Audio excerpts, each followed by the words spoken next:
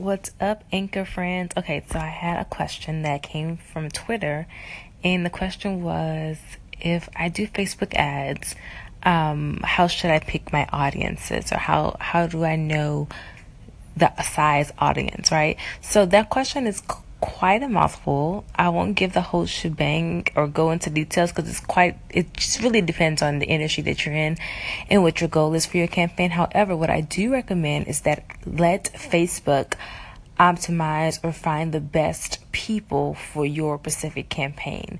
What I mean by that is you want to basically cast a wide net and go wide and then narrow down as Facebook tells you to do so.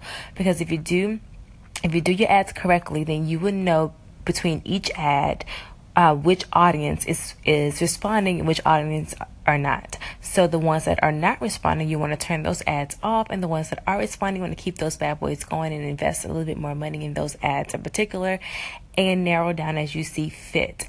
In that way, you're not saying, Facebook, I want you to focus on these people because I know these people convert. Well, you don't know. Facebook knows, right? Facebook.